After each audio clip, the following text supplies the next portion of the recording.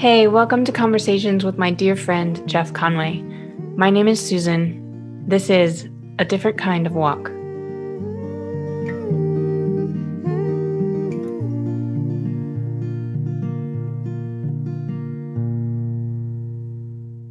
I have audio. Hey. I can't see you, though. Oh, there you go. Woohoo! I did that before I hit the green dot and it just didn't. What are the kids up to? Are they going to camps or? Yeah, they're, at least for the morning, they're in camps in the mornings, and then they're home in the afternoon, and they've been playing with friends, and we've had swimming lessons, and Augie's had baseball practice all summer, and Rosie has had dance all summer. Yeah, so it's been You've pretty been relaxed all summer. I have not done too bad, actually. Yeah. Yeah. Yeah. So do you have a family trip planned this summer? Yeah, we're going down to Hilton Head like we usually do with Gary's family. And that is at the end of August, so that will be really fun. And my sister is actually joining us this year, so that'll be really, really great. Oh, wow. Hmm. That's great. And is there golf played by a number of the people that go down or? Usually there's one round of golf. Okay. Yeah, so and at least one round of mini golf as well. Very competitive Ah, mini golf players. yep. Very good. That was our um even before children, Pirates Cove was the place we did mini golf. Hmm. I forget where it is, but it's on the Cape, but it's a bit of a ways away because you have to go 25 miles an hour through Okay. a lot of the little towns to get there. So Mhm. yeah. What about you? I know traveling is painful, so are you staying home? I have been mainly. So Patty spent a week and a half on the Cape, and then in a week or so, she's going to be spending a week in Nashville. Mhm. And then she spends 2 weeks at the end of August. She's going to fly to Maine. She's seeing her cousin, her sister's coming up to get her up there, spend time with the cousin also, and they'll go back to the Cape for Cool. 5 or 6 days, whatever it is. So, yeah. And it's weird because I'm happy for her and I'm not sad for me. Hmm. So, I mean, and that's, of all places in the United Oh. States, I spent 30 some years driving over that bridge and watching all the mess and stress fall off me. Hmm. Oh, I think I've said this before on a podcast that Patty's just shocked how different I could be, how relaxed immediately I could be as soon as I smelled those ocean pines and the mist and all that. Just, yeah. Yeah, but you're doing okay with it, with her going and you staying? I am. I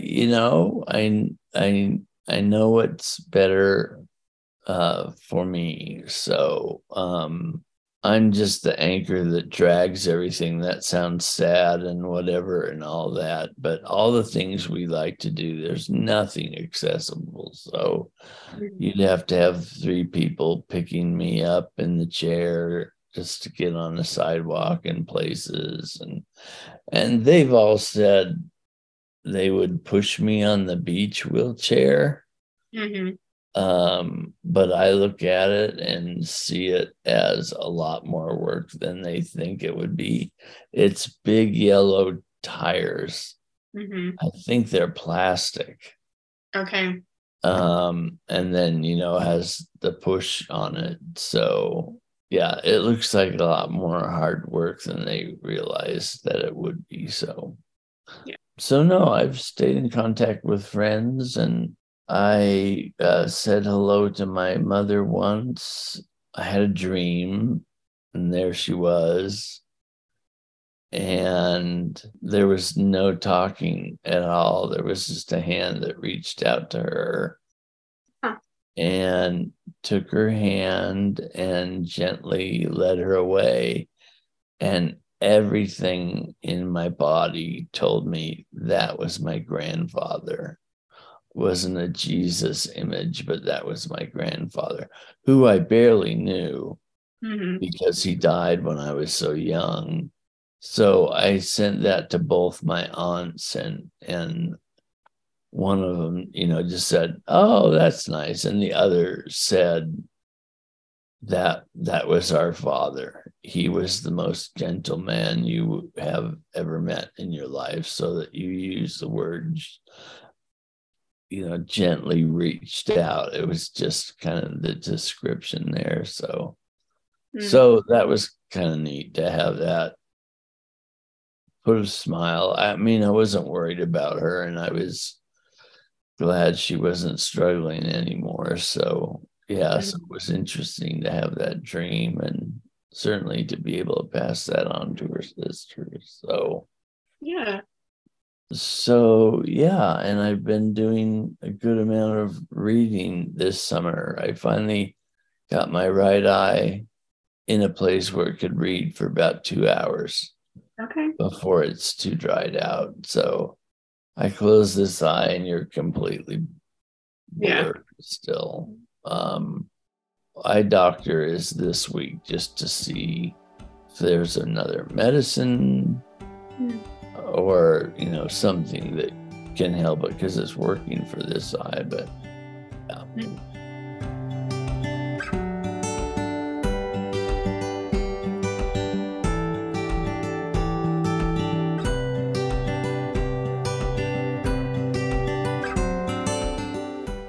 So I want to ask you all the blunt questions, specifically describing, like, how's your body doing? What have the changes been over the summer, and how are you doing?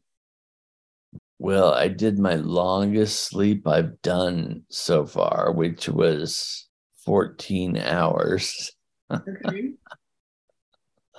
So I'm not setting an alarm. I just kind of let it happen unless I have something that I'm to get up and do. Set the alarm there. But so this is why I didn't call you. I guess I should let you know so it's not Jello and pudding, and you can put it on there. I was pensive for a couple of months. I was heavy and thoughtful, and I mean, it was just as I was finishing up the will and everything, paid off the funeral. So that kind of was in my brain, but so I got that all done because I wanted to make sure that was all done. And I'm putting this out there so anybody can hear. I wrote my own obituary. Nice. So I say, Jeff was the most wonderful, incredible person in the whole world. So Naturally. no, I mean, it was funny writing that, but I thought, okay, this takes it out of somebody's hands family wise. I can do the facts.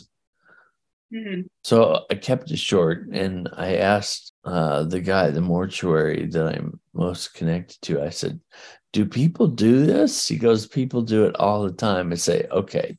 So I was pensive. So I want people to know that there are seasons that are not as light as others, but I haven't felt dark and lost and angry. I've not gone there. And I don't think I'm so Jello and pudding that I'm keeping away from going there.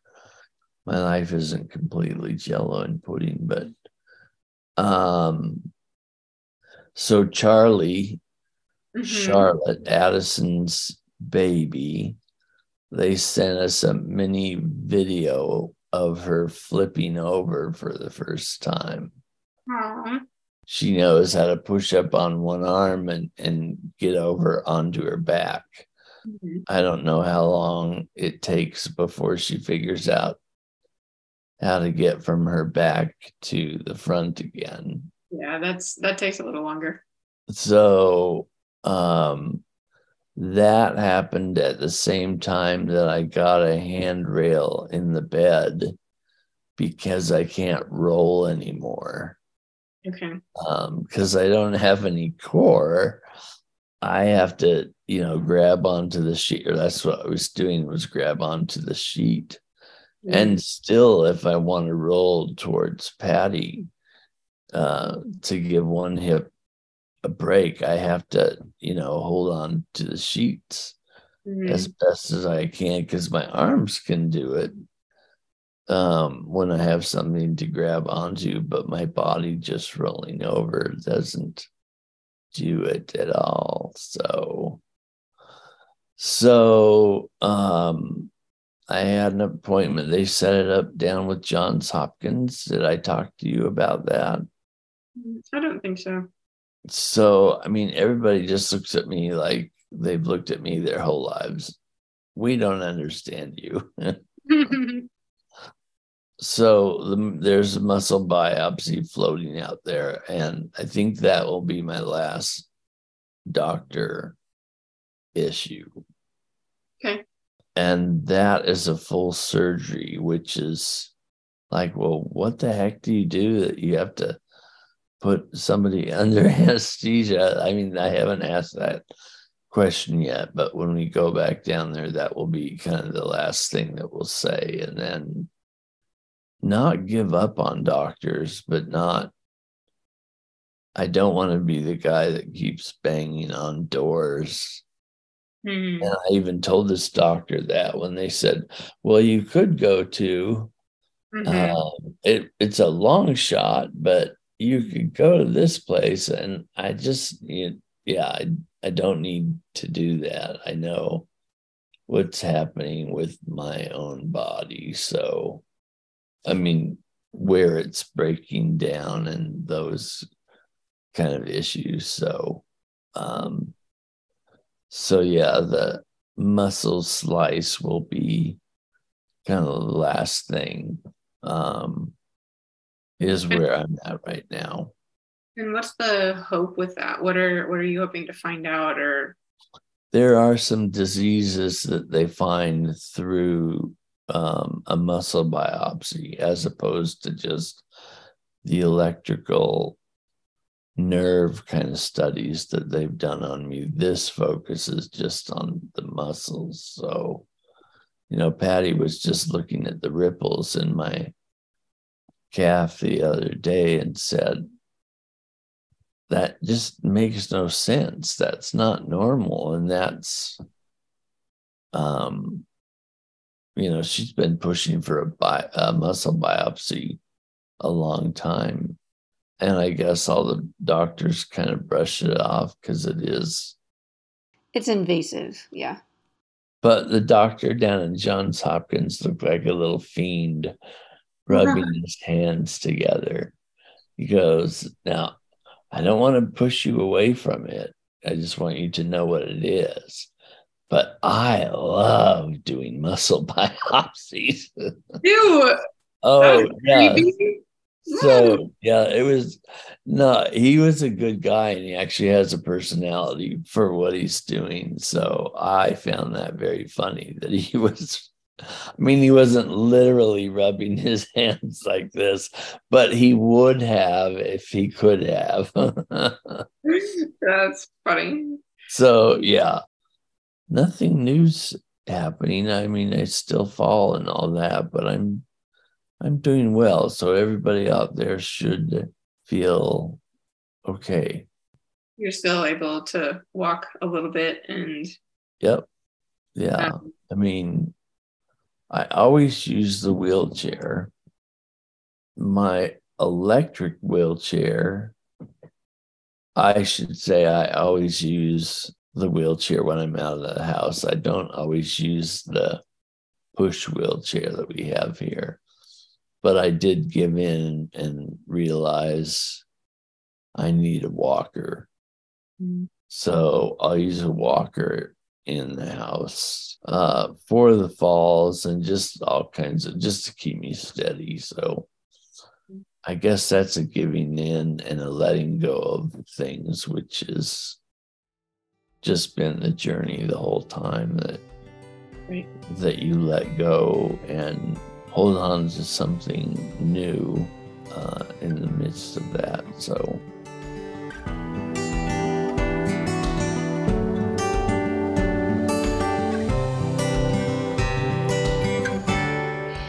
So you mentioned that you've been reading. What have you been reading?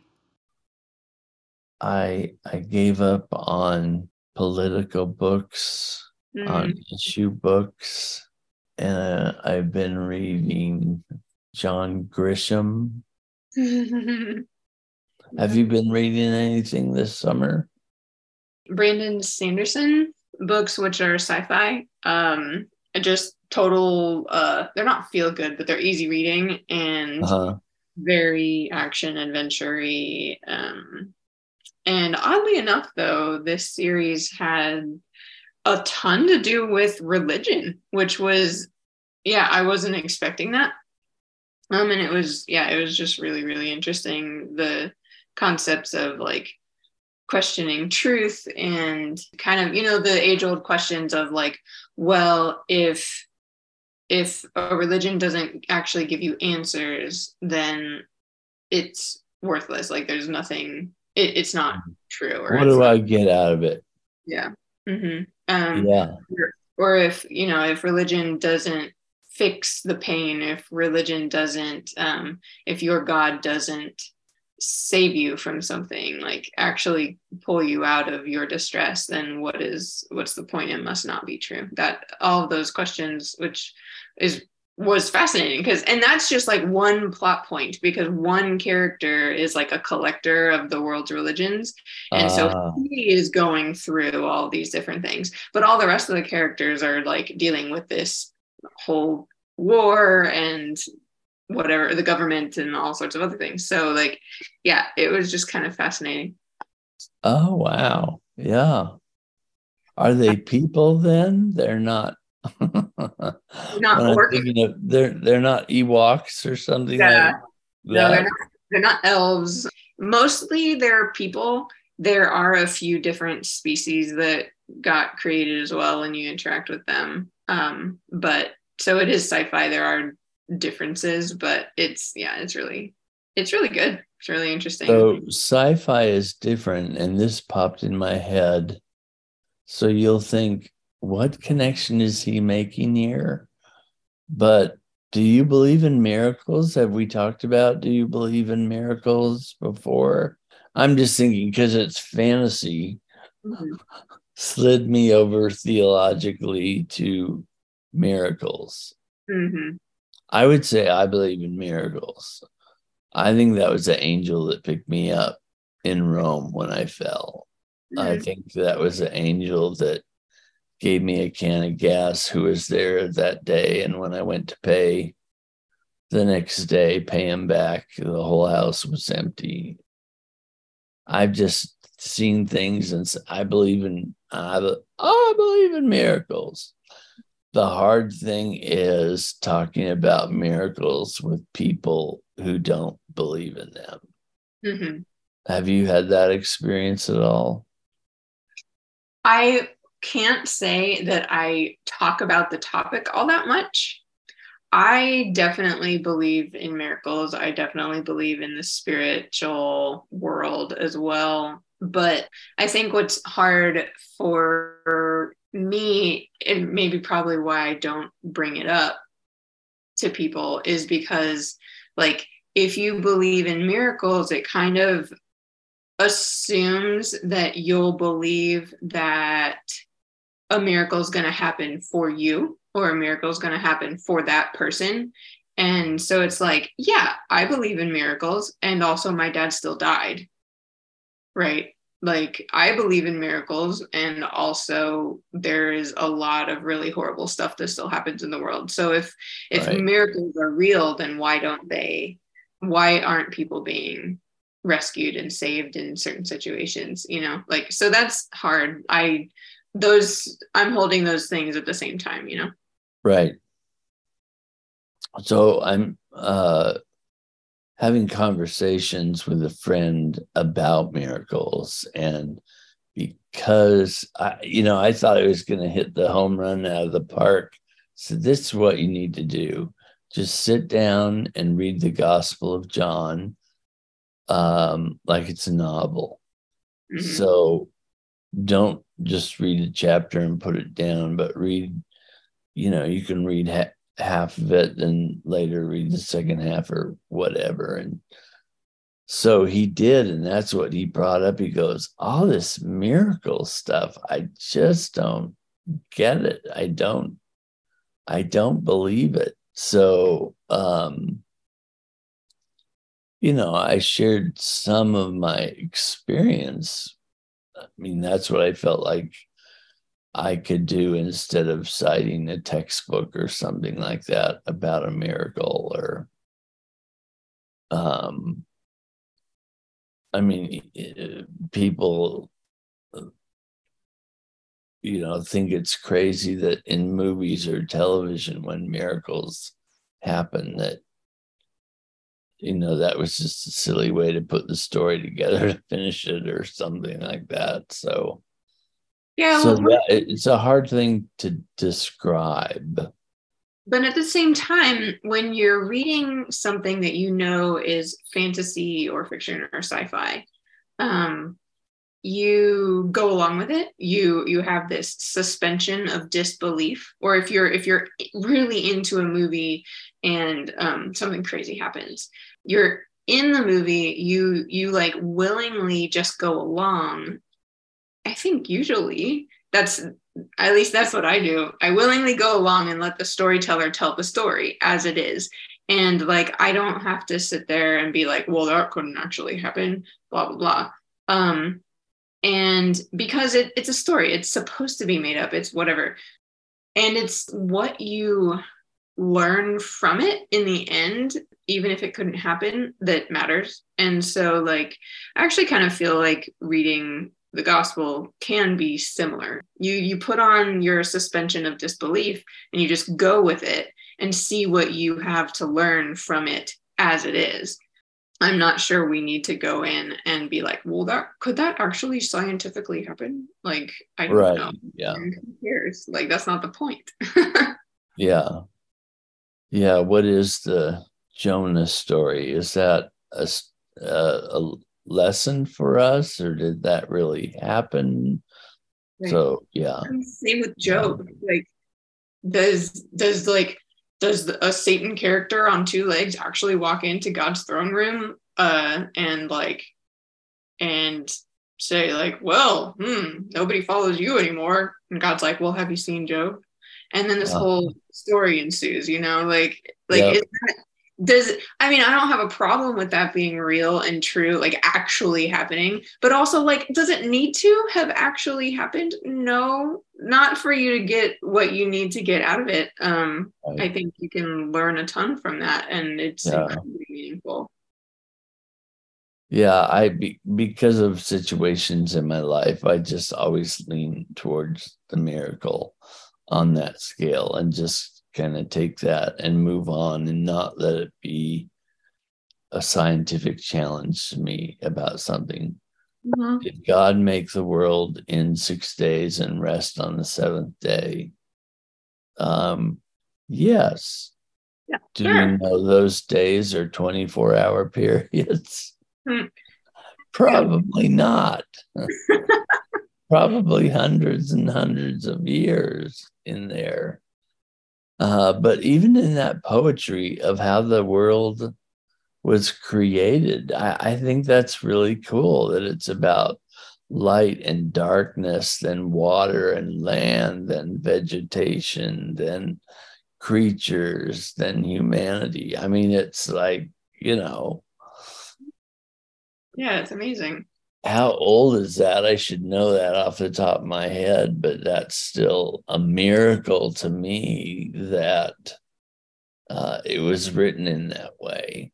Mm-hmm.